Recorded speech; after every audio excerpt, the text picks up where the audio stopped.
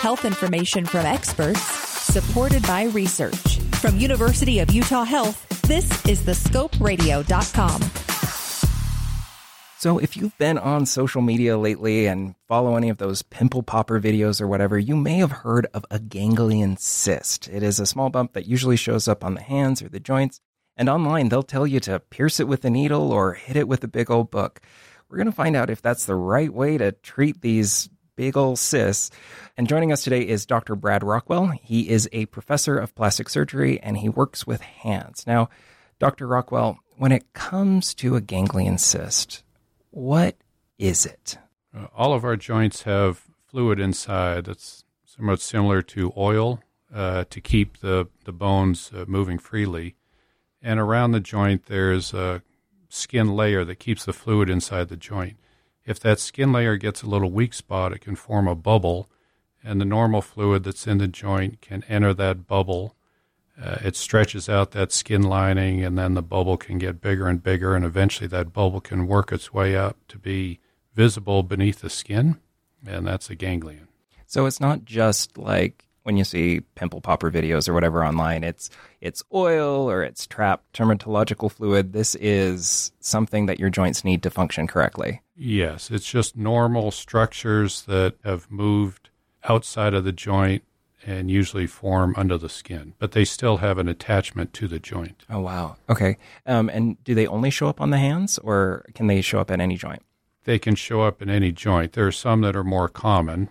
Palm side of the wrist, the back of the wrist, or the end joint and the finger are common spots, but the back of the knee is another common spot where orthopedists would treat ganglions. Now, is there anything in particular that kind of causes them, any cofactors or anything? Are some people just more predisposed to having these, some activities that they do?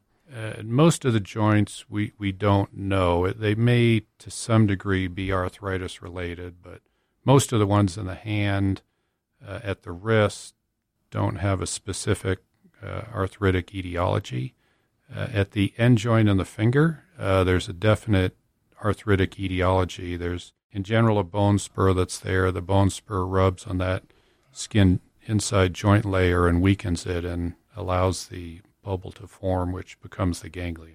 Now, is there a way to, say, identify that it is a kind of ganglion cyst, or it's one of these joint fluids, not something else that you should probably not be popping anyway?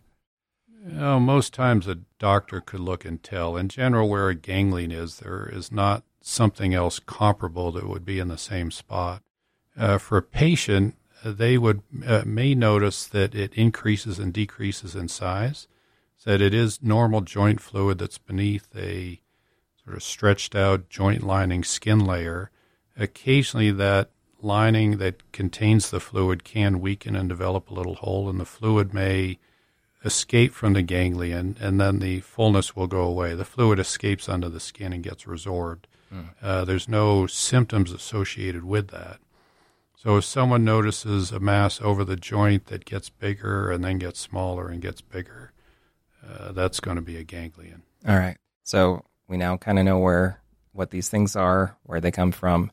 Now, I've seen some pretty gnarly videos on the internet. Why or why not should someone pop them or hit them with a book? Well, deflating a ganglion in the end is a good treatment. There's a medically appropriate way to do it. Popping it at home or hitting it with a book to try to rupture that skin layer may accomplish the same endpoint, but the body won't necessarily see it as a friendly way to treat the ganglion. So in the office, rather than popping it, we will put a little needle into it and drain the fluid. So put some lidocaine in the skin to numb the skin, clean the skin well, and then put a needle in and drain the fluid out. And about 20% of the time, that will be successful in treating the ganglion. 80% of the time, unfortunately, the fluid will recur. And then it can be drained again, although most likely if it recurred once, it will recur again. And if it recurs once, surgery is the best option to resect the ganglion down to the level of the joint. What are some of the potential dangers of, say, doing it at home by yourself? Because it's not just, a big pimple on a back. This is something that's connected to your joints. Yes, exactly. It's a fluid-filled cavity that has a connection to the joint. So if it's popped at home and an infection develops in the ganglion, the infection has a very short direct route into the joint, and an infected joint would be a horrible outcome from ganglion treatment. Jeez. So say someone finds himself with a ganglion cyst. They now know, hey, don't treat it at home. What kind of doctor should they be going to? Is this something that you go to a primary care physician, an Instacare, a dermatologist? So if it's in the hand, it should be a hand surgeon, and hand surgeons are either orthopedic trained or plastic surgery trained. If they're in other joints, most likely it would be an orthopedist. Most of the other bigger joints in our body, the ganglion would be deeper under the skin, and the patient may not actually know there is a ganglion there. But if they have arthritic trouble and are seeing a rheumatologist or an orthopedic surgeon for the arthritis, the doctor would recognize that the ganglion is there and then suggest appropriate treatment. Have a question about a medical procedure? Want to learn more about a health condition? With over 2,000 interviews with our physicians and specialists, there's a pretty good chance you'll find what you want to know. Check it out at thescoperadio.com.